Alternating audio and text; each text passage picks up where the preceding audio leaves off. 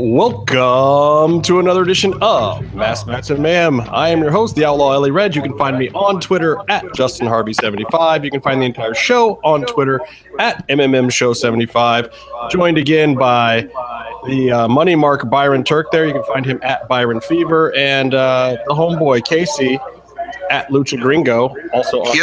Yo, can you hear me? Whoa, there's like some super echo shit going on now. Echo 5000. I hear a pile of garbage. Is that an audio problem or is that Casey? That's your own fucking voice blowing back in your face, bitch.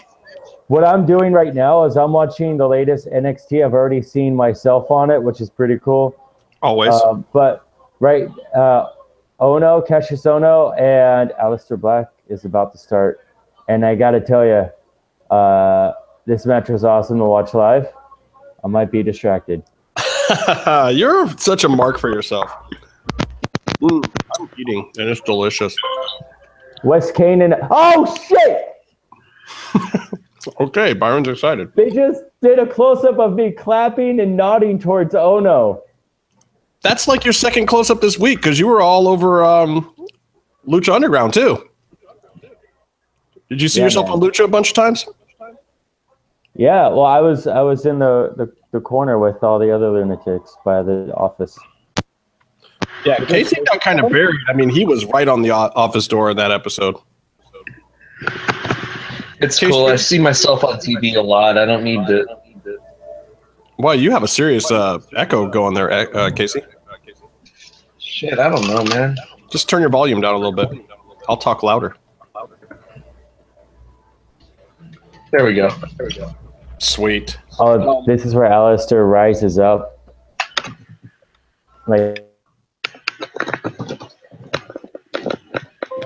Listen, Mr. Mark, for yourself. Can we talk about Lucha Underground? Or are you just going to talk about NXT the whole time? Commentary. Just one match. Christ. Well, let's talk about Lucha Underground for a minute, because this was the all Marty is a stalker episode, which I kind of like Marty the Creeper. They're taking it to a whole other level. I'd say it was my favorite Lucha Underground episode since the hiatus. Really? I think I liked last week's a little bit better, mostly because of the Pentagon-ness, but... Sucks Byron's not a real Pentagon fan. I love Pentagon, but what I mean by it was my favorite is that is to know that it's not like any other wrestling show. It's a TV show that has wrestling.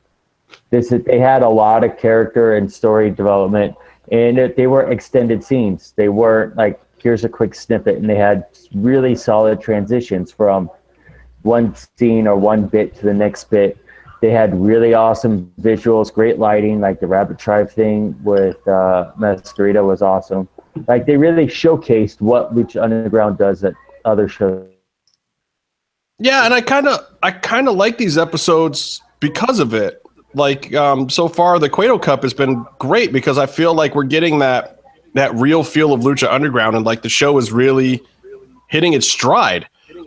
So, I mean, some people are like, kind of gotten out of the vibe of Lucha Underground, and I really hope if they're watching these episodes now that they're seeing that full potential again that I think a lot of people were really drawn to towards the end of the first season. I think that this is some of the best stuff that they have.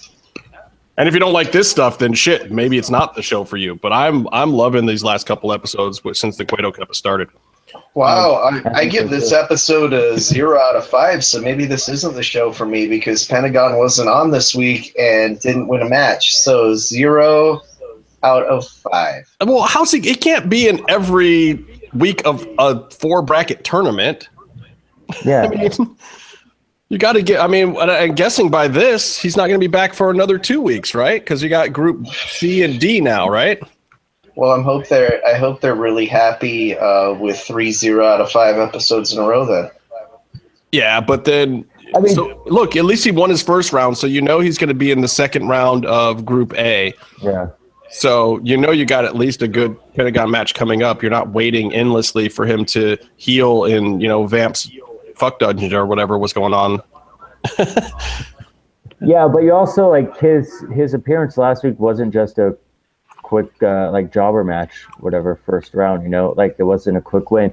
Like he got to showcase, he got to have fun. Everyone in the crowd, you know, blew up for him. But he got that Dario in the office scene where he got to do some cool stuff, but also like he said something that I don't think was made as big of a deal as it really was. Which is what? He was gonna leave Ultima Lucha Tres as the Lucha Underground champion, or he's gonna break Dario's bones. Which means he's probably gonna break Dario's bones, but either way, I'd be happy. Actually, I don't know. Yeah, I don't know if I want to see him beat up Jefe. But I mean, so I guess I want him to win the whole thing then, because I don't want to see him beat up Dario. Yeah, I mean, the last person who was running the temple that he tried to strong arm like that, pardon the pun, because he breaks arms. You're a terrible person. Was Katrina, and she used teleportation to, and also Mil Muertes to kind of circumnavigate that whole thing. Dario's got to have some kind of magic, right? He doesn't know how to. He has sex magic. That's it. You know. He has a little brother he's ashamed of. Yeah, well, if that was my little brother, I don't think I would tell him I was ashamed of him. Anyway, so we start this thing off. Marty the Stalker. It's his big moment to shine, and I mean, look at how far Martin Cassius has come, like since, or however you say his name, Casillas. Is that how you say it? Marty. His name is Marty the Moth Martinez. Sorry, Case Fabe. I apologize. God. And his cheerleader Melissa. I want to give Lucha Underground props for not taking Marty into the into a character straight out of like Boiler Room, which I think would be a little too on the nose. Maybe. But I mean, they're certainly pushing the Silence of the Lamb creep factor here. So the first scene, we've got Melissa and who is this masked luchador? So we get it right, Casey? What? Cazadores? Was it Flamita? No. I'm trying to be like all the other podcasts, man. I'm trying to be like all the other podcasts and not know who the masked luchadors are. You know, Saltador is fucking great. It means jumper. We all call him checkers, even though it's really a chess pattern because Chessman is already taken. We already recognize that. It's a checker pattern, though. I'm talking about the masked luchador that Melissa was being very friendly with in the opening segment. Oh, is that right? I tried to block out Melissa's acting. I'm sorry. It was, Phoenix. Wow. That was a fun segment. It wasn't painful to watch or anything. I didn't think it was that bad.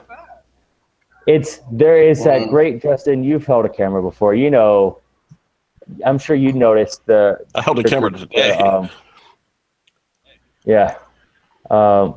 There was, at the beginning of the scene, there was this really great dolly shot as Melissa walked around the car.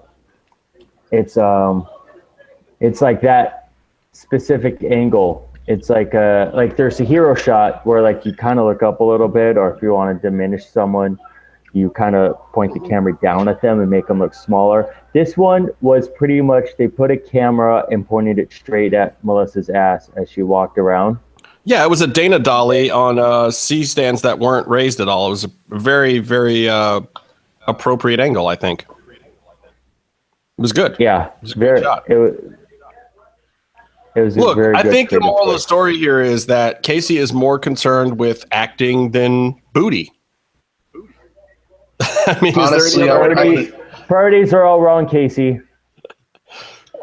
All I know is I watched it in double speed anyway, so I barely know what happened. Phoenix had a sweet car, I think, like he did last season. I don't know if it was the same car. It all happened so fast. It was sweet, and I think it's just setting up that Marty is creeping on Melissa. She's got other priorities. You know, we know that there's some other gentlemen in the temple that she's interested in. It's certainly not Marty. And, and I'm not trying to be disgusting pig or anything by saying that Melissa is very attractive in those scenes, and they use it to their advantage, and it's working for the storyline. And there's reasons why Marty's creeping on her. I think a lot of other people out there probably creep on her in real life. I think it's probably a very on the nose storyline in a lot of ways. I'm not going to mention any names. Because Marty started off as a wrestling fan trying to get in the temple, so it's only natural that he would be really fucking creepy towards the females, like a lot of wrestling fans are. Legit. When Melissa would first walk into the ring when taping started, and she'd always be in the short dresses, like the mini skirts or whatever, and they would have they would hold the ropes up for her, and the crowd would cheer when she'd go through the ropes because, yeah, Lucha Blog is right, by the way. Lucha Blog is totally right. I kind of like listening to us on the podcast too, except now that I have that variable speed app for Google, I listen to I'll watch YouTube podcasts at double speed now because I like listening to us if I listen to us at all, because I usually am there, so I don't need to later. But for people who have trouble getting through this whole show, try listening to us on speed and a half or double speed on a podcast, or get the variable speed app for your Google Chrome and listen to it faster. I can't listen to keeping it 100 on regular speed, especially when Conan gets really high and they start talking slow. But I love that show. You listen to it on speed and a half or double speed. That show is great. And MMA hours, Jesus Christ, that show's 5 hours long. They're longer than we are. And I like to get that show in. Honestly, though, if you can't get through our show, go fuck yourself. I don't care what speed you listen on. Lucha Blog still gets through the show. He just likes to do it on podcast better, is what he said. He doesn't like watching the video feed. But that's why we still have options. That's why we pay the hosting fees to do an audio version and a video version, a couple $100 each, It's good. I'm sorry we give him weird feelings about how handsome we are, especially with my fucking beautiful picture right here. We don't need Lucha Blog when we have the Cubs fan in our live chat. Shout out to the Cubs fan. I would also say you don't have any excuse to not watch the live feed now that Casey turns his video off. There's really nothing that's repulsive about the show anymore. Well, I mean, not when my camera's on, at least. But yeah, the other thing though that is fun, if you are a podcast listener, you got to come check the show out live on YouTube at some point in time, because the chat room is starting to go off every now and then. Byron is usually kind of in there moderating because I have too many apparati going here to do that. But the chat room can be fun too. So stop by the chat room if you watch the show live sometime, if you're one of our podcast listeners. So anyway, moving on. Let's get into Vinny Massaro versus Cage. I was very impressed with Vinny in this match. Dude, I was more impressed fucking live. We got kind of muted the thunderous response for Vinny. Well, I think they had to downplay it because, part of the joke of him on the show is that he's a little bit of a jobber. No offense to Vinny. I think that's just part of the character, and it's also part of the appeal. And having the crowd pop as hard as we pop for Vinny sometimes was probably not appropriate. Well, there is that. And then, that's part of what, Impact runs in the one arena every single week, and you have NXT in the one place every single week, and Lucha Underground has the same crowd every single time, and that's part of the drawback to having that same crowd over and over again, because you're not getting the broad reaction. Sometimes you're getting these guys they pick their own personal favorites, not based on storyline or not based on things. You get your hometown favorites, and Vinny is definitely a Temple favorite, but he's not going to win the Lucha Underground Championship. I thought it was awesome. I was cheering my ass off for him, and it was awesome. I just liked how stiff they worked. That roaring elbow was probably the best one I've ever seen Vinny do. And I know he's laid it in stiff on some other guys before, but it looked like him and Cage had a nice gentleman's agreement to go pretty stiff in that match with the apron bump and that massive snoring elbow and the STO that Vinny hit. They fucking went at it, and then the clubbing at the end with the gauntlet was pretty fucking vicious. And that bump off of the apron was pretty fucking brutal too, man. Jesus. Yeah. Well, the Steiner screwdriver was also, that was also really effective looking too.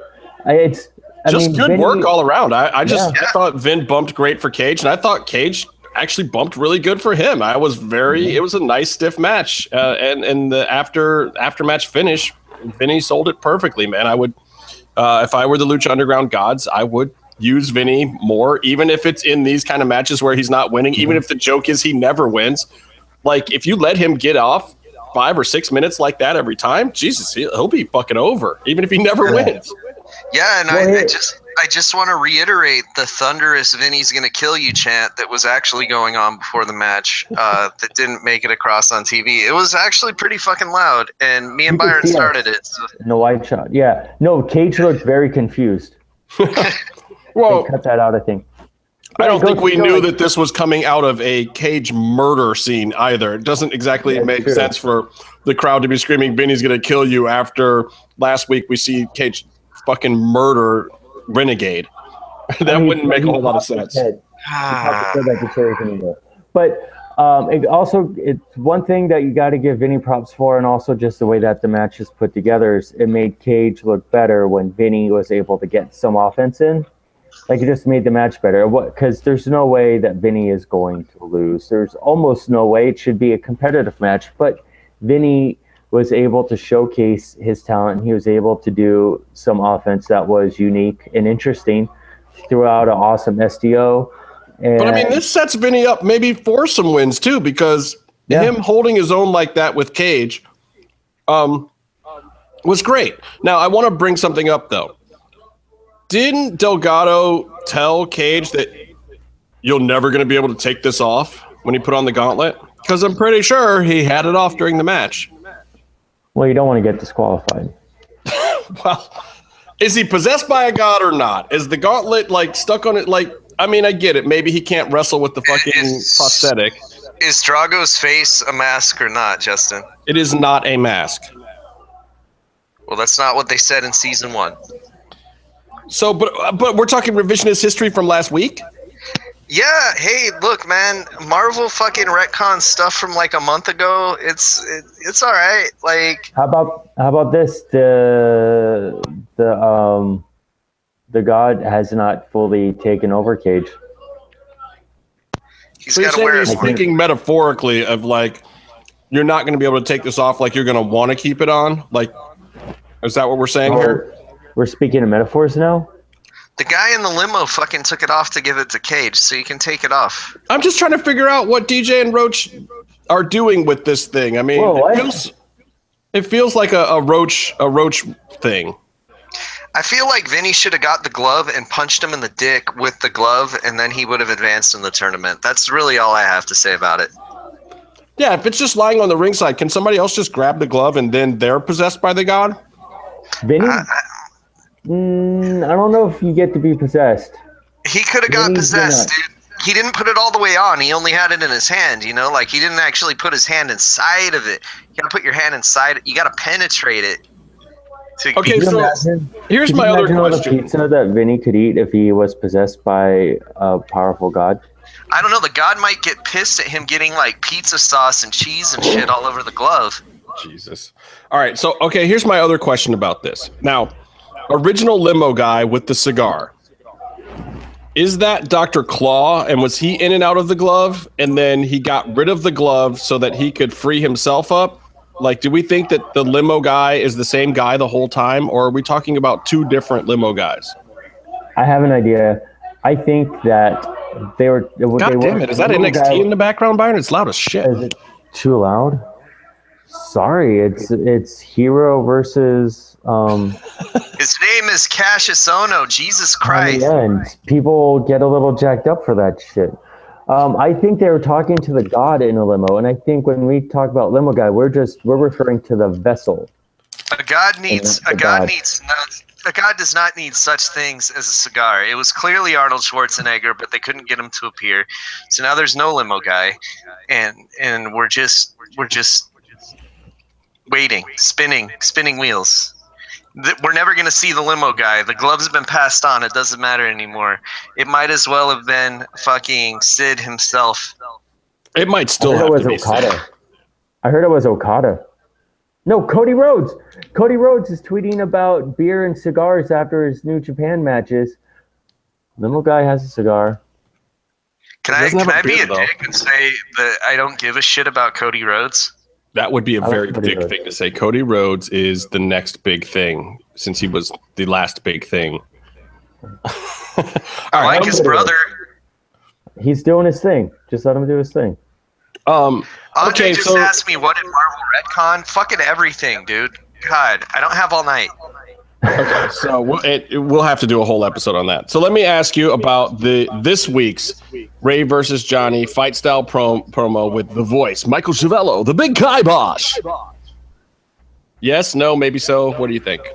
I thought it was Nice. great. I liked it more than the last one because it showed them in their element more. But I think also I'm getting used to it. I thought it was phenomenal. Well, Chiavello also didn't do as big a read on this, and I thought it was better. And I like it for the big fight feel. And I like the fact that they're just kind of incorporating still, Taya standing there with her camera and some of their, her making her documentary and stuff, kind of cutting it in there like it was somebody on his fight team.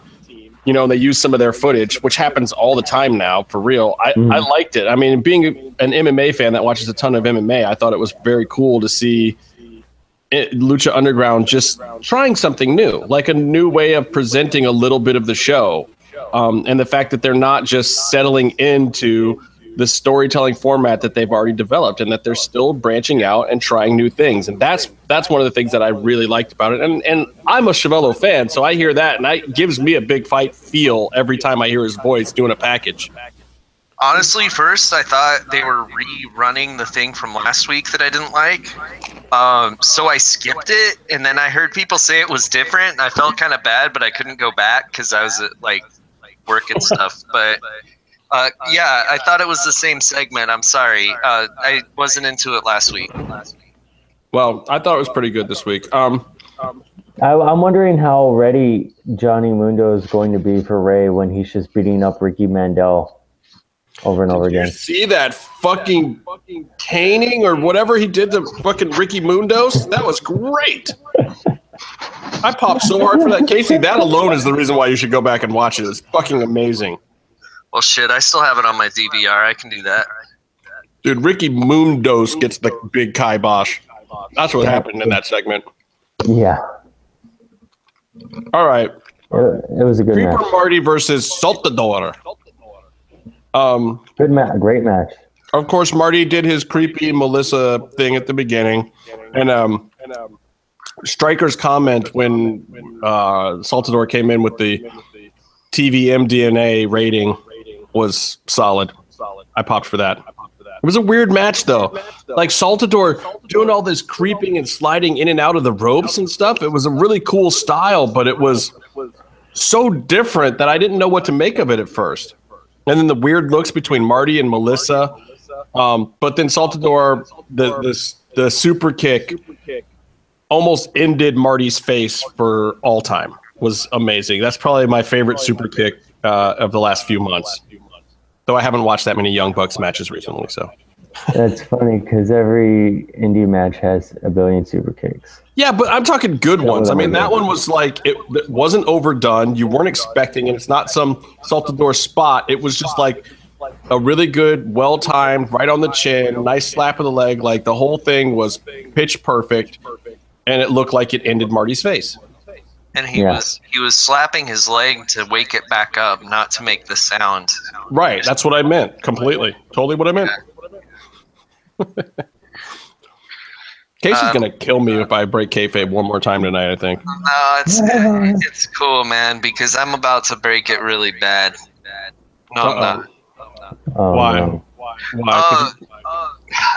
There's just something that I think they're doing storyline-wise that is going to piss off a lot of people. And I got to shoot on it a little bit, but I'll talk about it when we get there. Okay, so we're not there yet? So, I don't know. Did we get to creepy Marty picture thing? That's yet, no. Yeah. Yeah, I thought that was cool. We'll get there. So, Paul London, you can lead the Rabbit Tribe to Valhalla segment with Masquerita. Thoughts? Yes. Oh, God. If El Bunny ends up being Mascara Sagrada, everyone's just going to be so mad. Especially when there's like 20 different people that play that wrestler, and I don't even know which one they could get right now. So you think it's going to be Mascara Sagrada? No, I think it's going to be Kevin Cross. I think it's going to be Kevin Cross. But I think I've said that before. You don't think that Cross is too vicious to be part of the Rabbit Tribe at this point? I just don't see Kevin Cross wearing like bunny ears and hopping around a ring. He doesn't have to, dude. He can just symbolically be the rabbit, you know? Like, there's more than one way to be a rabbit. Like, you can be like hippity hop, or you could. Can you really see Cross doing that? He would be all like, "I'm the fucking bunny. I'm the bunny. Fuck you. I'm the bunny." I could see like 5 blood vessels just pulsating in his forehead as someone tells him, "You need to hop around the ring with bunny ears."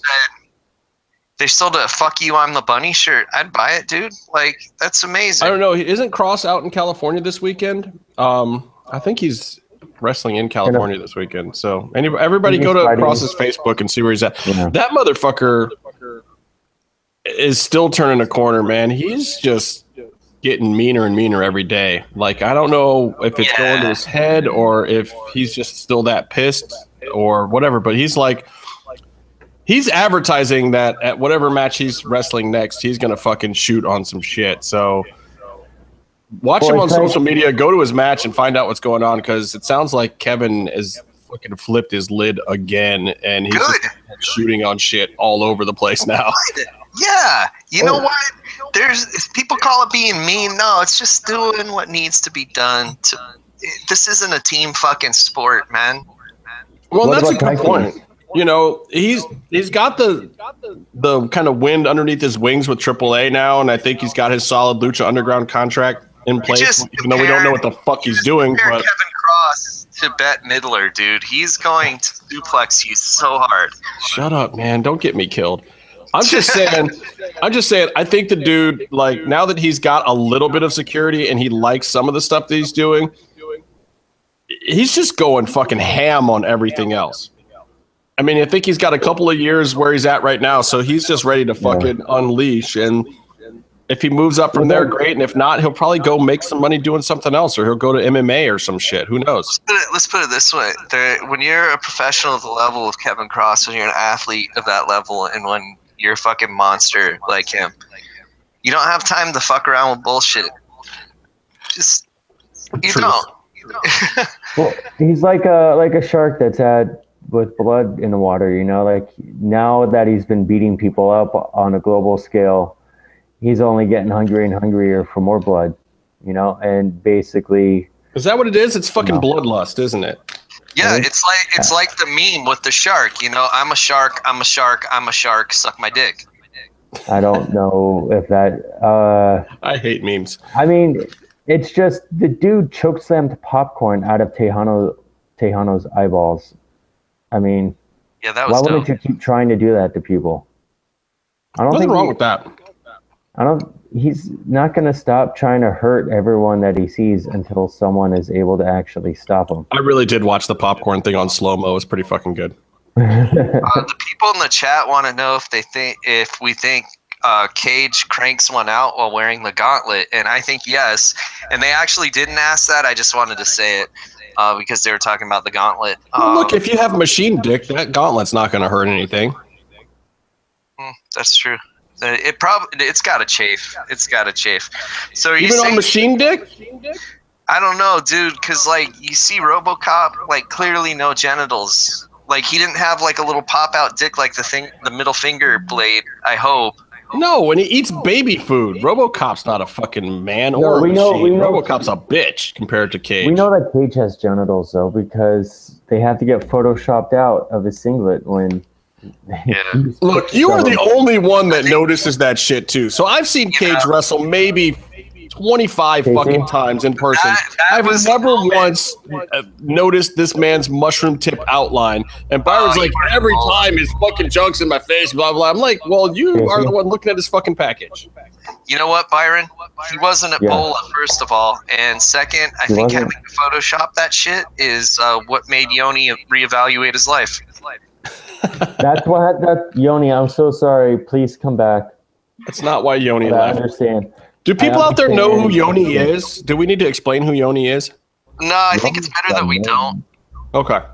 That's fine. Yoni's the man, though. I got much love for Yoni. I miss Yoni. Yeah. Man. He is. All right. So, okay, this is the next segment is your segment, the Marty and Melissa Forever.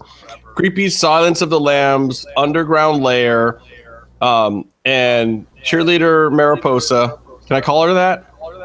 Yeah, sure. She might cheerlead in the mask. Anyway, she's all up in Marty's face about how his lust for Melissa has made her weak. He's got the fucking creepy cutout photos everywhere, like half the Lucha Underground fans. And then Marty says to me, one of the creepiest things ever, do you remember, sister, when we used to play? Yeah. And she slaps the taste out of his mouth, but I'm still like, do I want to remember when Marty used to play with his sister? I don't feel like I do. And I also don't really want to know where he's hiding that last photo of Melissa Santos. You know, this is what I wanted to talk about, because every time like it gets out that somebody tried to do an incest angle in wrestling, it gets shit on pretty bad. And everyone's like, oh, I'm glad they didn't do that because I never would have watched the fucking show again. So I am on a message board that, you know, talks about Lucha Underground a lot, and that's the sentiment again. So I really hope the show doesn't go there, because I don't care if they think it's groundbreaking or whatever. It's fucking low rent and gross, and it's just going to turn off more of the audience. Like, it's not good to do that. So, like, I really hope it doesn't go there. All right, so Byron, you're feeding back, by the way, which is why I muted you. I don't know how I'm feeding back. I don't know. When me and Case are talking, you're feeding back through your computer. Anyway, listen. Marty and Melissa. Oh, crackle, crackle, pop, crackle. You got a short in your headphones somewhere, I think. How am I? Oh, I wonder if my cat chewed on this cord. He's got a short. He's got a short dick as well. Anyway. So you don't want there to be an incest angle. I have a feeling that the implication of it, there's still an echo coming from your end, Byron. I have a feeling that no matter what, they're not going to completely go there. I think this is the farthest you're going to get from them. Yeah, I hope so, because people are preemptively shitting on it right now. Like, it's not something that you might see on Twitter, but I see it on message boards, and these are people that have been watching from the beginning. I think it's implied, though. I do think they're implying it. I think DJ it's is implying too. I kind of like. I don't want it to go further than that, though. You know what I mean? I mean, look, we've talked about this before. Clearly, one of the writers is a little bit of a fetishist. I mean, we had the creepy wax burning fuck dungeon thing with Pentagon and Vampiro last season. We had Masquerita shit his pants in the match this week. A little poopy pants. Yeah. I mean, look, and that's okay. I think we're doing adult programming here. I mean, shit, you watched Blood Drive, Jesus Christ. Yeah, there's some they awful didn't put up things an uncensored one this week. They did not, or they did? They didn't, not yet. I'm kind of waiting for that, so I haven't seen week 2 yet. Oh, has it been? So it's just the DVR whatever version that's censored.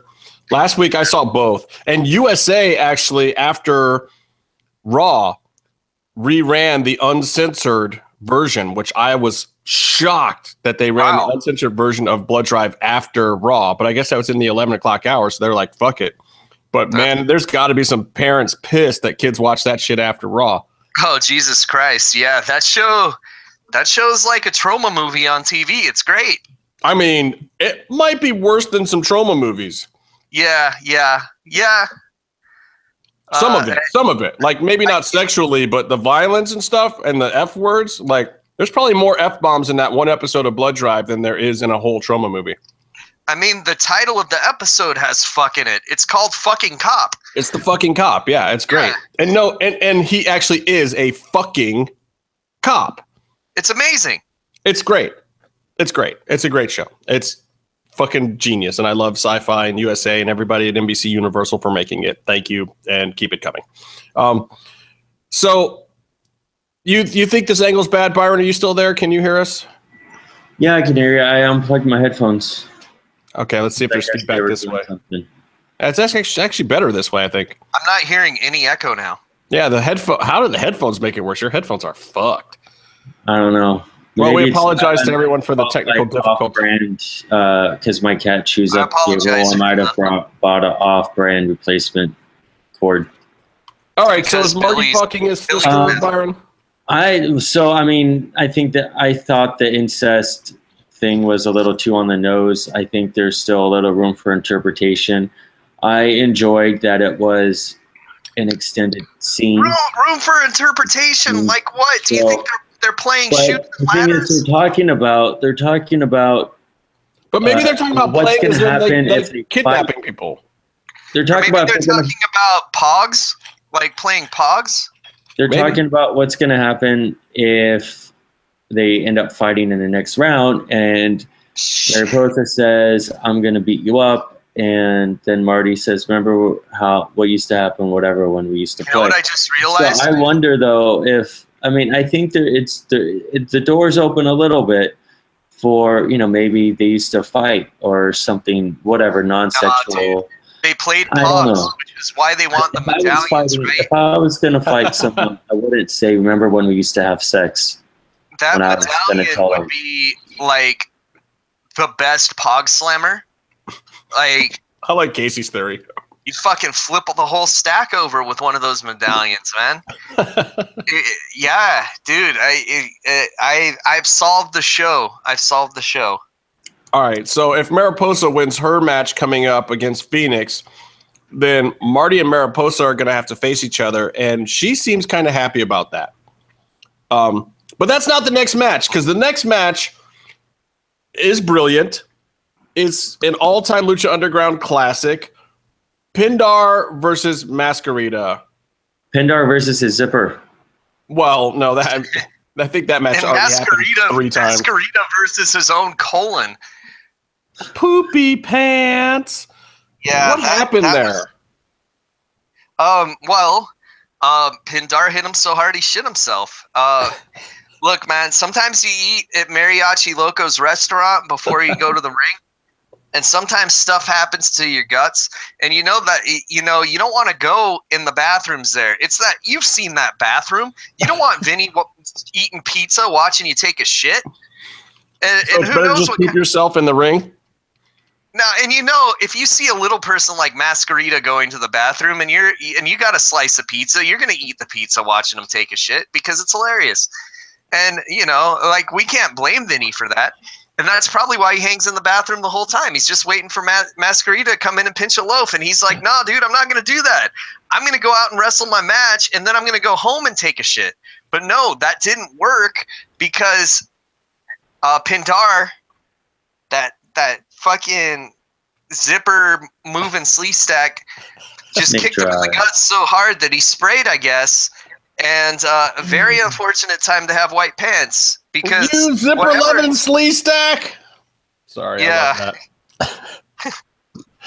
I should change the name of this episode to Zipper Loving Slee Stack. Yes, we should. And man, yeah, whatever happened to Masquerita, it looked worse than when Maria Menounos had the skid mark at her WrestleMania match. Oh, that was great though. But okay, but here's the thing. Masquerita actually had some good offense. And Yeah. again, Steve Payne shows once again. Pindar shows once again. He is the most phenomenal base. God, Casey's gonna kick me off my own show pretty soon. I just saw a GIF from this match where Masquerita's just walking by Cobra Moon, minding his own business, and then just open palm slaps her out of nowhere. I also saw someone tweet how much they liked it, and Thunder Rosa replied with the Star-Lord giving the crank up middle finger gif. I don't think it was fun for her. But, okay, here's the thing I got to say about Miss Cobra Moon, a.k.a. Thunder Rosa. I hated the idea of her as a valet manager at first or whatever, but she is completely coming into her own with that, barking the orders at the side, doing like the full Jimmy Hart at this point. Like, she has that shit down.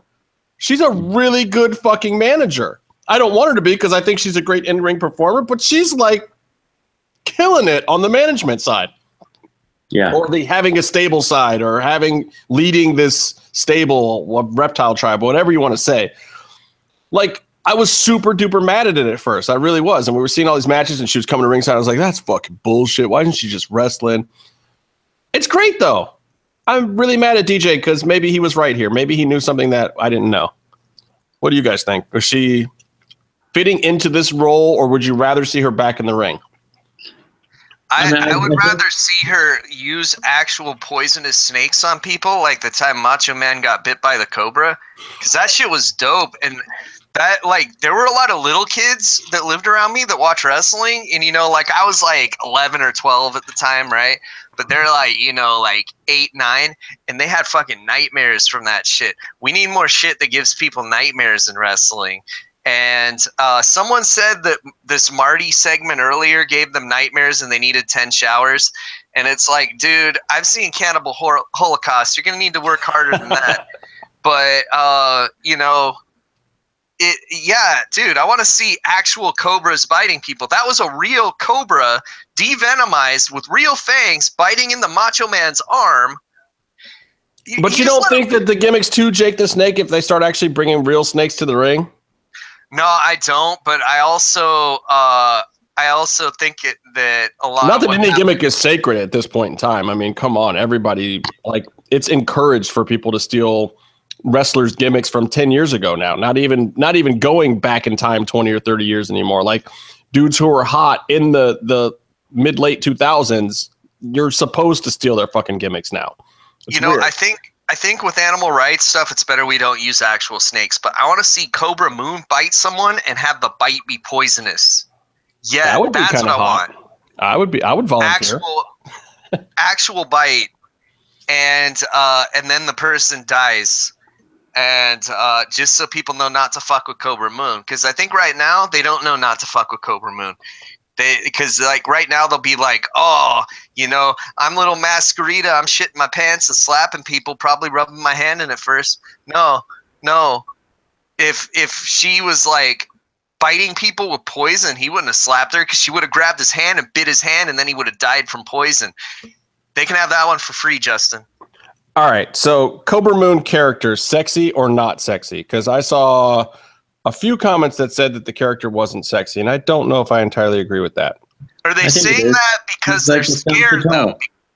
Like, if they're scared and they're saying that, then it's a good thing, cool. Right? Okay. Right, like... Because she's too intimidating? Yeah, they're freaked out, man. So some guys just don't like a powerful, strong leader, a woman in leadership position, a queen, so to speak, a Khaleesi. I mean, she's got a dragon, so we have to call her a Khaleesi, right? Maybe they think that it's like Clash of the Titans and that she has like snake parts. Okay, that would not be a turn on. That would definitely be a little bit of a turn off. I'd have to agree with that. Byron, you're a pervert. I'm not a pervert. There wasn't a question there. That was just total thing for tone. So like you said, some people are intimidated by that. But I mean, I think does it work or does it not work? Does it need some tweaking? Like, is there like a word for furries that like snake people? Like, are they like scalies or something? I mean, the thing with Cobra Moon not wrestling is right now the storyline is focused on Drago. So Drago is the one who really wrestles, and she tries to control him.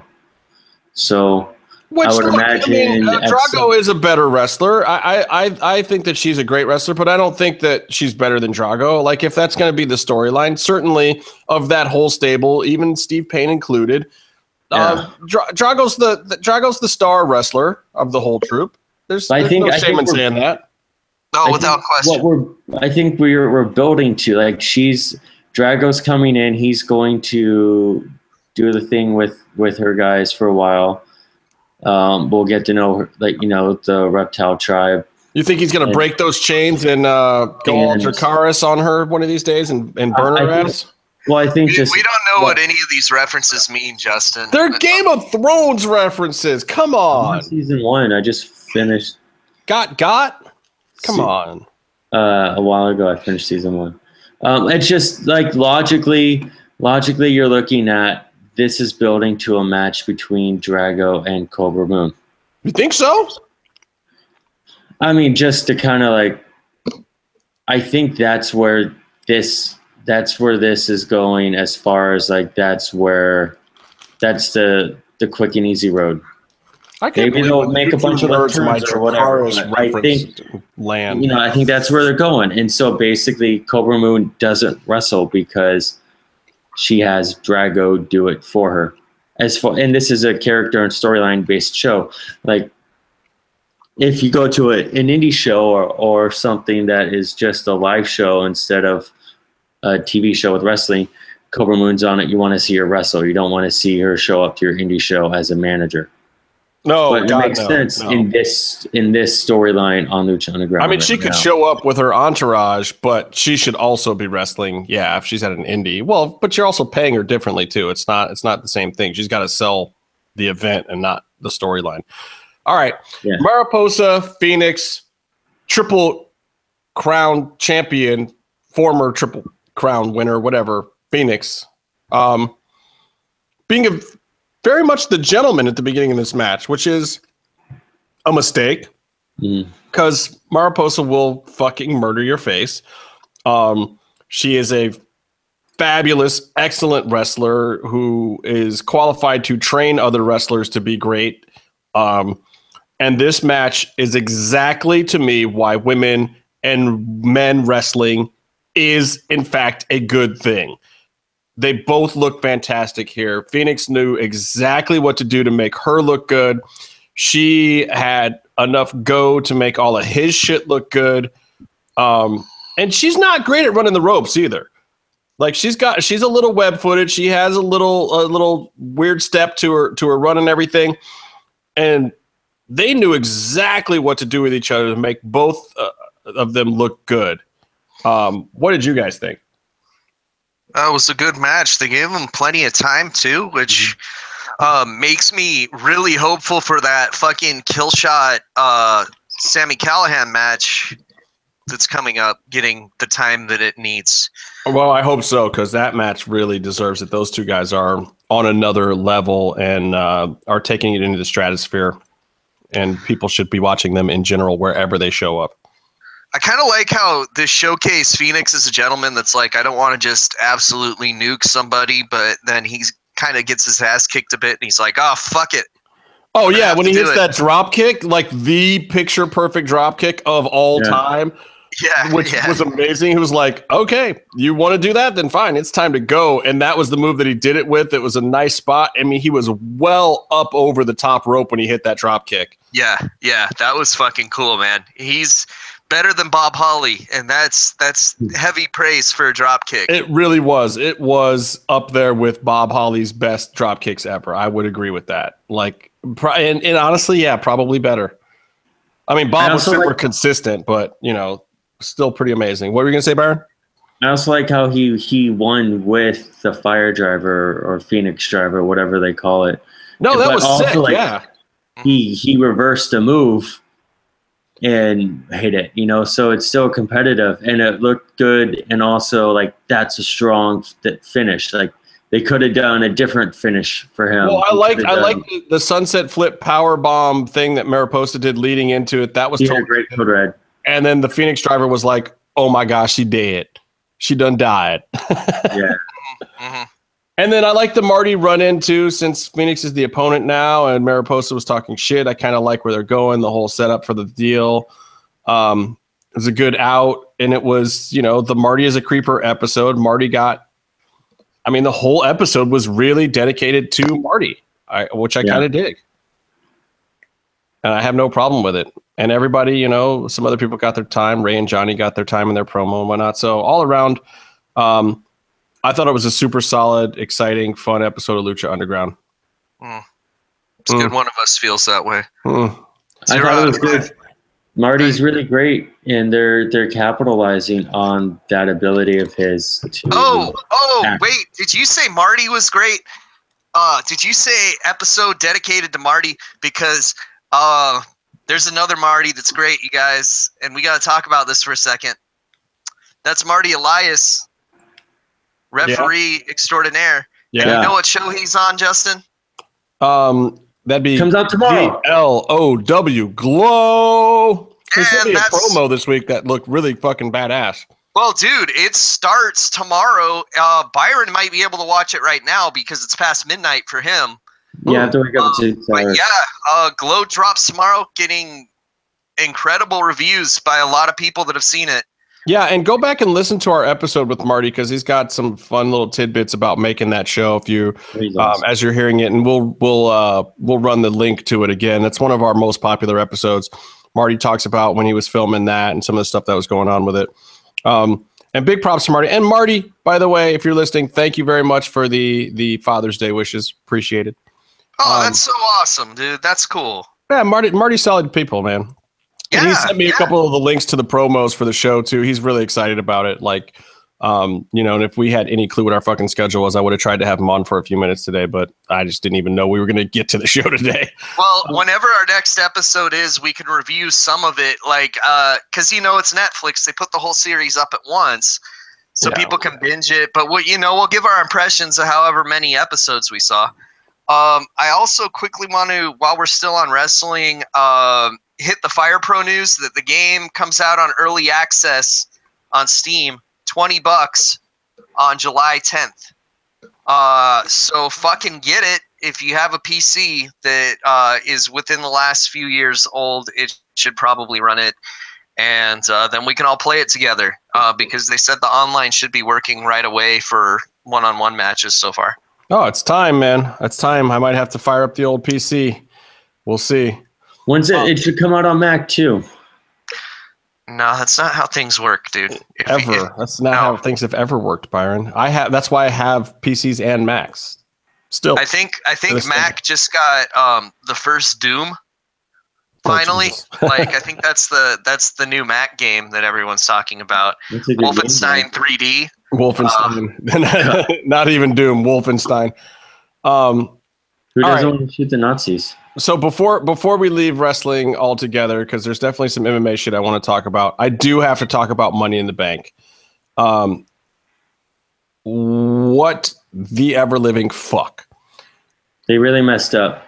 Why the fuck would you take away the opportunity for one of those women to have that camera shot? Even if you're going to have Ellsworth cheat and help her win, totally fine. Even if you're going to call it back and redo the match again so you can get the ratings out of it, also totally fine. Just don't have Ellsworth be the one to climb the ladder and pull it off the hook. That's the only part of the entire idea that they had to change. Even if he went in there, boosted her up on his shoulders to grab it, even if he fucking kicked Charlotte in the mouth or something, whatever. Everything else about the booking is fine, but having the highlight be his fucking monkey ass, slack-jawed chin motherfucker climbing the ring and being a man in the first women's Money in the Bank match sets women's wrestling back the 3 or 4 years they just spent building it up. Like, how stupid are you? And it's not about fucking gender equality. Like, look at your fucking checkbook, Vince. Who the fuck is in at least 35% of those seats? You don't piss off the people that are spending the fucking money. Women watch wrestling now. Women were interested in that match. And it's like, dude, it's not like you had fucking 205 Live, right? And have fucking Braun Strowman help someone win the 205 title. It's the same thing. It's the same fucking principle. Yeah. And they shouldn't have done it here. But, dude, I don't know how a company that I don't watch keeps pissing me off with their booking decisions. Because not only did they do that, they had fucking Baron Corbin win the other one, and then they broke up Enzo and Cass. Seriously? Yeah. All in the course of a week, man. It was funny. They broke up Enzo and Cass, and they did this whole big thing at the end of Raw. And it was like they have this tag team that is just fun no matter what's going on. They don't even have to win matches. No, it makes people happy and sells merch even if they lose all the fucking time. Yeah, what they did was they broke it up in a way that both the guys looked really bad. And I mean, it's like Cass is like a 7 foot tall dude, and you think that, oh, this guy should be champ, but he's just not ready. He's not even ready to be like IC champ or whatever. Like, they should have kept them together longer. Yeah, they should have. You know what I liked? I liked the Mike Bennett and Maria Canales appearance at the pay-per-view, and I think they got more Who chants than a New Day spot. It was hilarious. Like, nobody cared. Nobody knew who the fuck they were anymore. It's like, dude, Impact is not over with the WWE crowd. Everyone's like, who? Well, Yeah, why like- would they? Yeah, it's Why funny would- though, because everyone marked out for AJ Styles, but he was in New Japan being awesome. You know what I mean? Like, And honestly, look, Maria and Mike were some of the best regular wrestling shit, I would say, outside of the Weird Hardy shit. They were some of the best thing in TNA Impact last year, pre-Owl. but wait, weren't they in New Japan the same time as AJ Styles too? Though, Yeah. like, Yeah. Yeah, but they're not as well traveled as AJ Styles. AJ Styles has been on the radar of being Well, signed. and by they weren't WWE. on 3-second YouTube clips like AJ was. Like the stuff that went viral over here wasn't them. AJ was going viral over here, just like so what you're saying is they needed to break Yoshitatsu's neck and have Yeah. him watch it 1,000 times. I wish someone would break his neck again. Jesus Christ! Gee, wow, you're a mean son of a bitch. I just want him to Yes. announce again. I also, I believe it or not, I liked Lana's debut. I just didn't like the finish of that match because, Carmella, after she won her Money in the Bank, came out and distracted. And it's like, it's stupid to me because Lana should have just had a credible showing. She didn't need the win. All people wanted to do was see that she could actually wrestle. She could run the ropes a little bit, that she knew a little bit of what she was doing. And then Naomi should get a clean win. Like, the champion should not be having a completely credible match and needing a distraction to win against someone who has never wrestled a one-on-one match in the WWE. Like, that shouldn't even be a thing. Like, just make Lana look credible. Like, okay, now we know she can wrestle. Great. She was on pay-per-view. It's awesome. You can tease it all week long. Like, we didn't, the run-in was stupid. I don't know. Orton and Mahal, boo. Decent match, but like, Orton's just got no heat right now. But whatever. I just wish me luck because I'm going to Raw in LA on Monday. I'll finally be back in Los Angeles. Oh, I'm for going real? to Raw. Yeah. See if they'll shoot crowd shots of you like they do at NXT of me. Oh all the time. no. I'm sitting in the premium box level. There's no shots of me. I'm going to relax. They bring food to me. I'm going there to enjoy myself, not to do work. I'll do work at a Lucha Underground show. I'll work for them because they have a product that I care about. I'm going to WWE to just kind of sit back and watch the spectacle and see what the fuck happens. Brock will probably be there, but like half the guys I even want to see are on SmackDown now. Even though Raw is a better show, like the talent themselves, I'm not really interested in. I'd rather go see Shinsuke and KO and, that lineup over there. Except for the tag division. The tag division on SmackDown makes me want to kill myself in 5 various ways at the same time. They're not doing well with that. And I don't even like the new Usos gimmick, but there's something about it just isn't landing. I love the Usos, but Nothing they're over there's not landing, sums right? up. Fuck you, dude. The I fucking hate the Usos. Always have. I love what they're doing now. I think it's it suits them.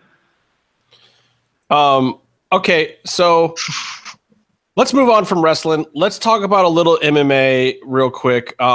First, and I probably should have done this at the top. If I sign off, I don't know MMA, and I have to wake up at 6 hours. All right, get out of here. We'll talk to you soon. Good night, Get guys. out of here, you sleepy fucking man, baby. Casey, you suck. No one likes you. Most people do. That's actually kind of not true. Just saying, Casey's over, man. Casey's totally over. So I should have said this at the beginning of the program, and Byron, of course, rudely left in the middle of it. I got to send my best wishes and thoughts and prayers out to Matt Hughes and his family. He was in a horrifying accident at a train crossing that didn't have a bar at it, and he's in serious shape right now, seriously bad shape. But Matt is a guy that I have known for quite a while. We worked with him on Tap Out, and then I worked with him on Ultimate Matt Hughes.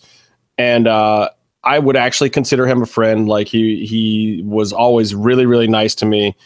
And the news hit me really hard. Like I didn't even talk about it in the DM. I couldn't. It was like I was working really hard, and then I heard about it. I was just like, this is so fucked up. Matt's always been a great dude. And my favorite Matt story is, Matt would always try to wrestle around with me, which I always thought was hilarious. Like, dude, you're a world champion MMA fighter and a great wrestler. I'm a fucking hack. Why are you trying to fuck around with me? But he was just that kind of guy. He would always just like out of nowhere, anytime we were working on something, he'd just grab me and throw me down. And the next thing you know, we'd be rolling. But Matt decided to do this. We were going to see Forrest Griffin versus Ace Franklin at UFC 126. Which was an amazing card, by the way. It was Jon Jones versus Ryan Bader. We saw Anderson Silva do the chin kick on Vitor Belfort. It was Cowboy Cerrone's debut in the UFC, and he was really awesome to me that day too. Even after his fight, like I sat with him and Leonard Garcia for a few minutes. They were really awesome. But so this is a huge event. And for me, the day before, we went to the weigh-ins, and I got to meet Anderson Silva and Jon Jones and all these dudes, and it was really fucking awesome. We're at the weigh-ins backstage where they already had the octagon set up, and then on the other side of the wall is where they did the weigh-ins back then before 20,000 people used to come to them. There was maybe 2,000 or 3,000 people at this one. So then after that, we're doing some promo shooting for Matt's thing, and I'm standing in the octagon before UFC 126 with Matt Hughes. And Matt does his fucking thing. He trips me, and here we are. We're fucking grappling in the octagon. The octagon. I'm looking up at Mask's name and everything, and I'm just like, this is fucking insane.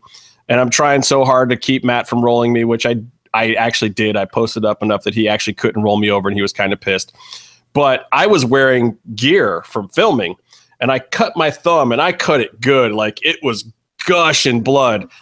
And all of a sudden, I'm like squirting blood all over the octagon just from me and Matt Hughes fucking around before UFC 126.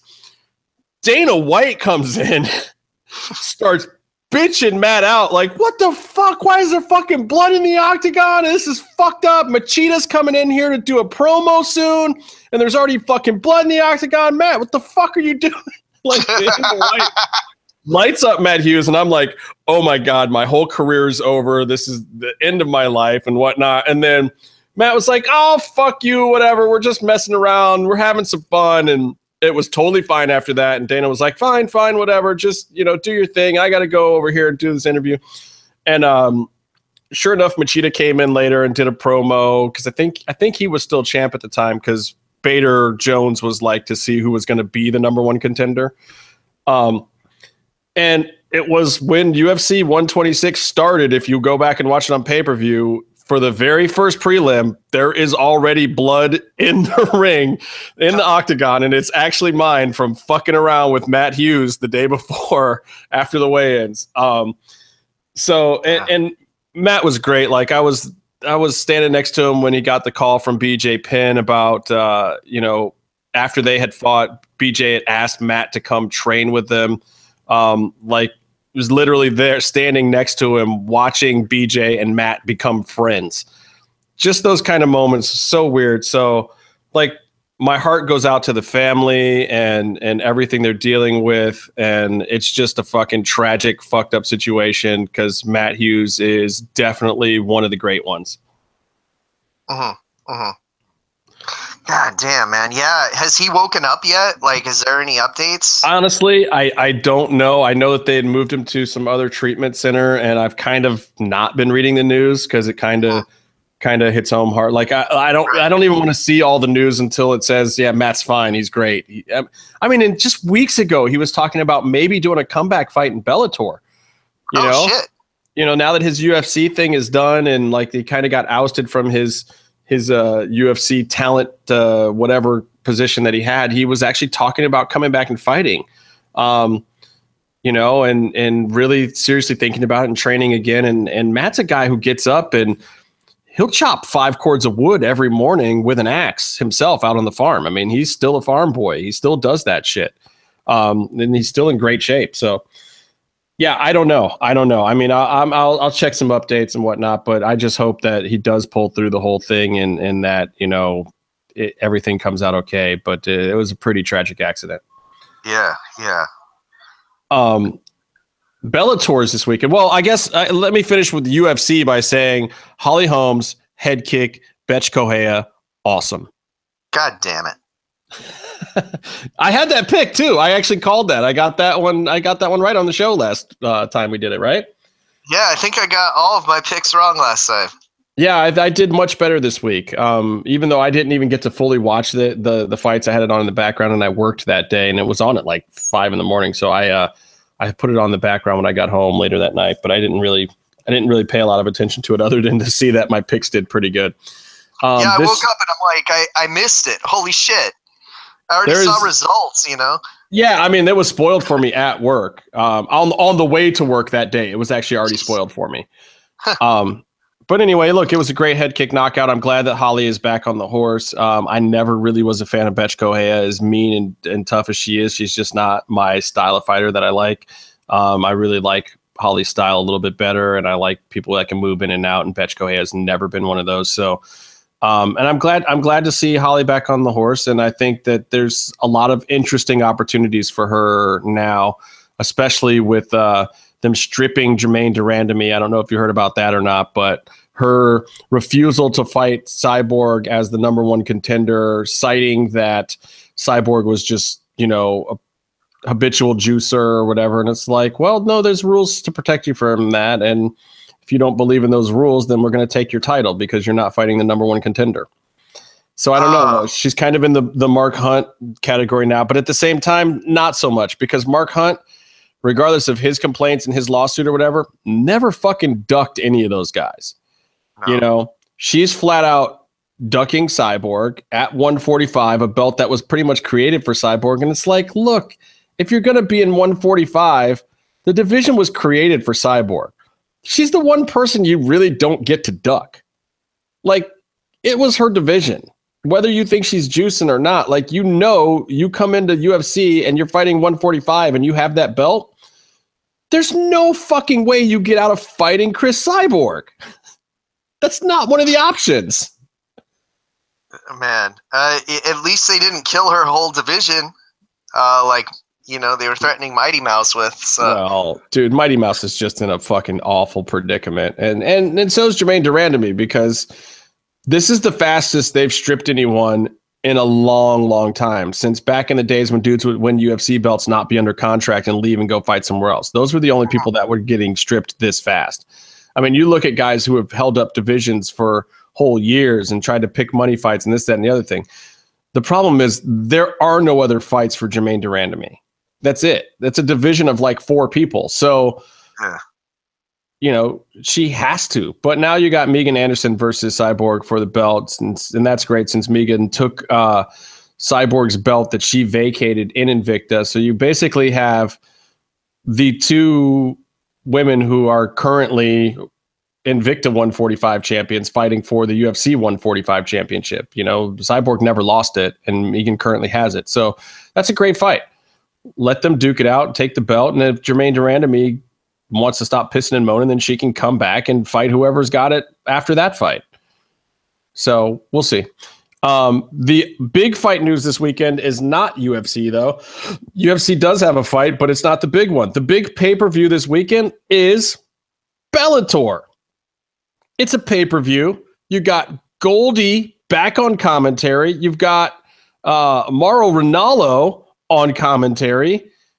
This is amazing alone. And then you've got Meathead Mitrione fighting Fedor Emelianenko. Great fight that could headline a pay-per-view itself. But over that, you've got Chael Sonnen versus Vanderlei Silva, the fight that people have been waiting for since Ultimate Fighter Brazil 2 or whatever the fuck that was. That never fucking happened. I'm looking forward to it. I'm actually going to buy a Bellator pay-per-view this week, and I can't even believe I'm saying that. God damn, those are strong words, Justin. I'm actually buying a Bellator pay-per-view. And I'm going to watch the prelims too, just to see how Goldie does in this new environment. Honestly, I'm watching the prelims to see how many times Goldie says Octagon or Joe. Oh. I mean, dude, it's going to be a drinking game, I think. Like, anytime Goldie says Octagon instead of Bellator Cage, like, I think people should have to chug a whole beer. It's like that time Mean Gene said, "Welcome back to Monday Night Raw" instead of "Welcome back to Monday Nitro." Yeah, exactly. I mean, do you know how hard that's going to be for Goldie at this point? How long did he say that shit? 15 years or something? Yeah. And he's calling something that's almost exactly the same, just like Mean Gene. It's like, oh, all the same guys are here. Like, all, how do you not do it? But Goldie did have a good point in that, as much as he's going someplace different, he's also coming back home, because he's coming back to Spike, where he really started to make his bones doing Ultimate Fighter finales and stuff like that. And where people really, him and Bruce Buffer, people always thought they were kind of a joke back then. But after the first Ultimate Fighter finale, it was like Bruce Buffer all of a sudden became as good as Michael Buffer. And all of a sudden, Goldie was the voice of MMA, and Joe Rogan too is like, so it is a little bit of a homecoming for him. I'm kind of excited. I'm also very excited that Mauro Ranallo is calling not only Bellator now, but he's getting the Mayweather-McGregor fight. That's amazing. Really happy for those guys. Now, if we can just find a home for Chevello, everything will be great. And John Gooden, who's my other, he's on the British announce team, but he's getting more UFC calls too. He's a fucking great announcer. I don't know, Justin. I feel like something's missing from this podcast, but it's something we could do in like 2 seconds. Face Off? Yes. It was a very entertaining episode, and I will say I didn't take very good notes on it this week, but no, I was into it when I was watching it, and I don't remember a whole lot. Damn, I should have taken notes. Let's explain the challenge at least. It was basically insects, but you had to do a queen, a drone, and a worker, right? Yeah. So 3 makeups, ethereal effects versus what are they? The 6 or whatever. It's the worst name ever. But there's 5 of them. Well, yeah. Now they still have 6 in their title. Wait, I have last week's notes here, so maybe I can find out what they were fucking called. This is the worst name ever, too. Team Ethereal Effects. Twisted 6 Effects. Twisted 6, yeah. So bad. So fucking awful bad. Like Ethereal, I understand. I do gotta say, though, we did see some people really, really shine this week, because Ethereal kicked ass on this challenge. For the most part. Yeah. Well, the judges had stuff to shit on for both teams here. Yeah, so but the color scheme for Ethereal was they were the ones that went with the all yellow, right? No, that was the other guys. That was Twisted 6 or whatever. Ethereal had Faina use her color theory shit to unify the whole thing with like reds and tans and blacks, and it looked really good. Yeah, Faina definitely turned it out this week, and she was the top look this week too because of it, right? Because she didn't even just make one good thing; she made her whole team look good. Something which I think these guys are missing out on. Like if you want to win this show this season with the divide and conquer principle or whatever they're using, I think it's going to be the people who don't just shine on their own, but figure out how to make the people around them look good too. Like they're looking for team leaders this year. Yeah, another team had wasps, and they went bright ass yellow with very little black, breaking it up. And yellow, and you could have worked some browns in there and still look like a wasp. Right, but now hold on. Their team was also the one though that was Susan and Nelson did the fucking the drag queen bee, right? Yeah. Yeah, that was the fuck up that they didn't feminize it. They took the biggest, buffest dude and made him the queen bee without giving any kind of femininity to it. And the only thing that saved them was Fina making the makeup tie into the other one, so at least looked like part of the team. Oh no, wait. That was that was ethereal. Yeah, they did that. The other team just put out a bunch of lopsided yellow ass shit. Like Yes. Yeah. I think the wrong person went home this week, Justin. Well, because Al went home, right? Yeah, and I thought that Jill should have gone home because she was the four-person, and she was weak sauce, man. She was super weak sauce. I mean, she's soft-spoken in general, but she, like, to the point where she's saying that, you know, I think I'm the one that's going to be going home because I didn't really lead this team well. Like, she knew. Yeah. And and we said last week to watch out for Al because he's got some years in. Like, he might not be as good with some of these youngsters, but Al had a lot of experience. Like, he knew what he was doing, and given his execution this week wasn't great, but I don't know that he deserved to go home.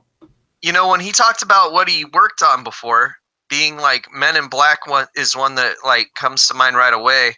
I thought he would have done a lot better this week, especially with all the bug-looking aliens in that movie. Yeah, but you know, maybe the problem with Al was kind of what I was saying too, is that like he's one of those makeup artists that's probably good as being a cog in a wheel, but he's not really there to do it himself. Right. So, and I think last week's also hurt him for this week. I think they just weren't seeing that team leadership ability that they were expecting from a veteran like Al. And they were just like, let's just get him out of here now. Mm-hmm. He's not the visionary. He's just kind of a cog in the wheel. So bye-bye, old Al. See you next time. You won't be on Face Off All-Stars anytime soon with a 2-episode showing. Man, yeah. And he didn't have much to show for his time on TV either. He had an egg and a puppet, and that's it. Yeah, it's pretty much it. Yeah, because each team also had to have an egg that hatched with a larva in it, and that's what he did for his team, and it didn't really go all that well. No, but I mean, it was like both teams' larva things were kind of afterthoughts to me. Like I didn't even really like that being part of the challenge, even though I got it. I think they were expecting maybe somebody would do something really exciting to show out for that, but it was bad hand puppetry stuff. And honestly, both teams in the everywhere below the elbows on both teams was pretty bad. Like you're just slapping gloves on. They barely had a chance to finish their armors. I mean, a lot of people were spending way too much time on their faces. Their cowls were getting done in the appropriate amount of time, but I think like there were so many missteps on both sides with the faces that a lot of the extra costuming that you see in like the All-Star seasons and some of the other seasons that really pays off for people, they just didn't get to. I mean, a lot of the neck seams were bad this week on good makeups. Shit, and then the winning team had one where the face pieces didn't even match up, and they had to glue a bunch of shit on the forehead to have it connect to the cowl, which is a good save, but at the same time you don't want to do it. Oh, and one of the makeups, the hair came through, so they had to paint extra black lines because dude's dreads came through the fucking bald cap. Like, there was some big missteps that you really shouldn't be seeing at that level, even with the speed involved. And, you know, and I can't say that I could do it, but I can criticize it all day long. Exactly. That's what we're here for. And also, I do gotta say that these teams are really lopsided in terms of what they can deliver so far. And now, as far as how many members are on the team, since Twisted Six just lost 2 people. Yeah, but this is going to be a Survivor thing. This is drop your buffs week. They're going to have to mix the teams up. I think being a reality producer myself, there's no way you let that 6-on-4 carnage happen. Because I think it as much as it might be interesting to see the team just get decimated, I just don't think that team can be exciting enough, even in fucking up with 4 people and being that bad at this point. I think they have to mix it up. At least move one member over from the other team and even the number out at 5. I don't think they can let it go another week. We'll see. They should just be like, if you're nice and go to the other team, we'll give you immunity this week. That's what they should do. But how do they even do that? Because, I mean, it's such a manpower-based thing. It's like they were already at a disadvantage being 5-6 and obviously less talented than some of the talents in the other team. I just don't know that they could make interesting TV going into it another week. It would be so lopsided. And just time-wise, they'd either have to change the challenges to level it out time-wise for the team that has 4, or they're just fucked. Right. But then the other team who has 6, they're going to have so much more time to perfect their thing if they do it as a challenge that is built for 4 people. Like, I don't see it working. And maybe that's one of the reasons why they haven't done the setup like this in the past. But they're going to have to figure that out because it's drop your buffs time like on Survivor. They're going to have to even out the teams. They're just going to have to, or the challenges don't work. So we'll see. They could have worked it a little bit, but I think there's already a preview up on the Sci-Fi channel. Oh yeah, I don't watch those though, man. I don't, because they just completely manufactured the Westmore moments. Oh, dude, and I gotta say, man, Jillian pissed me off this week. Why? Because when she got advice from Mr. Westmore and then she did her little confessional interview, she called him Michael Westmore. She didn't call him Mr. Westmore. Show some fucking respect. Yeah. Jesus. Yeah, that's funny. You're a funny guy. Show some respect. He's Mr. Westmore. I didn't know his first fucking name for 3 seasons, man. Well, who's that on? But everyone that talked about him is like Mr. Westmore, and then even Mackenzie is like, "This is my dad, Mr. Westmore." I swear she's probably done that. I'm starting to like her more and more all the time. By the way, yeah, she's a lot better now than she was in the original seasons. But so's the whole show. So I don't think it was something on her. I think it's just kind of the way they did things. Yeah.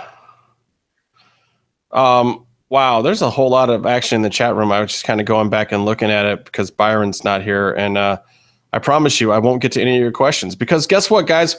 We're fucking done for tonight. Yeah, so later, guys, whoever's still there, Andre, I think Hey, Paul's we sold there. a shit ton of T-shirts last week. I don't even know who bought them all, but we sold 4 or 5 T-shirts. So if you bought a Mass Mats and Mayhem T-shirt, we appreciate you. Thank you very much. You can go to Teespring. Yeah. You can go to Amazon. I think there's a couple of our designs on there. Just search Mass Mats and Mayhem T-shirt or MMM Show T-shirt. And if you don't want to buy one, you could go to hell. But thank you for everyone who bought a shirt last week. You are definitely keeping us on the air. We don't put any of that money in our pockets. We put it right into hosting fees. And if we build up enough money, maybe we could pay somebody an appearance fee to get a cool guest on here. Because we haven't paid a single one yet, even though Famous B still thinks we're going to pay him. It's not going to happen. We don't have the money. I mean, unless Byron wants to pay him. He's the fucking money mark. It ain't me. But, hey, we got him over a little bit. There was a lot of people that listened to that episode. Though, officially, I think the Thunder Rosa episode is now bigger than the EVW Dropping Real Lucha News episode. I think it finally eclipsed that episode. I want to personally thank Thunder Rosa for making the episode that I'm not on the highest rated episode of the show. Oh shit, you're not even on that one? You're not on our highest rated episode, Case? How the fuck I did that happen? I wasn't home that day. I was at work or something. You guys filmed it on a weird day. Well, yeah, the crazy thing about that episode is we actually did 2 that week, and it only had 1 day run before we ran another episode that I believe also had an interview. And so, I was on that episode. Yeah. Yeah. Wasn't that Marty? I mean, that was our biggest week ever where we had 2 back-to-back days with episodes with guests, and they were both a lot of hits. But whatever. We can't have guests all the time, but I've got a couple more in the works, and after I get back to LA, maybe once we're on a regular schedule or I can accommodate some other people's schedules, I'll do that because man, I've been working 13, 14-hour days finishing up this show for Discovery Channel, and it's going to be awesome. Saw some footage. Everyone's liking it. Can't wait for you guys to see it. It's going to be interesting things. I think it's going to be one of the best looking shows on Discovery Motor Mondays in a long time. I think we've done an outstanding job of that. And the main talent on this show, this guy, Nate, I think people are going to be impressed with him. He's like Aaron Kaufman from Fast and Loud, except better. And I'm not afraid to say that because Aaron Kaufman's really good. What's that? Is he better than Lloyd? Is he better than Lloyd Kaufman? No, not at all. He's better than a lot. He's better than most guys out there, and he's really natural, and he really loves what he's doing, and it really just helps sell it. Like I'm sure Byron can tell you, like having good talent for a show makes all the difference. And then having the camera department that we have, like Byron has to shoot half his show himself, so of course it looks like shit. I, however, have some of the best cam ops that I've worked with in a long time, and a great producing staff, and I'm getting lucky. So, and I'll be out of here in a couple days, which means I'll be back in LA. And we'll do some more MMM show at some regular times. So I'm out of here for the Lucha Gringo, for @Byron Fever, who you can find on Venmo and send him money to be our money mark. I'm the Outlaw LA Red, and until next time, stay calm and stay in the mix.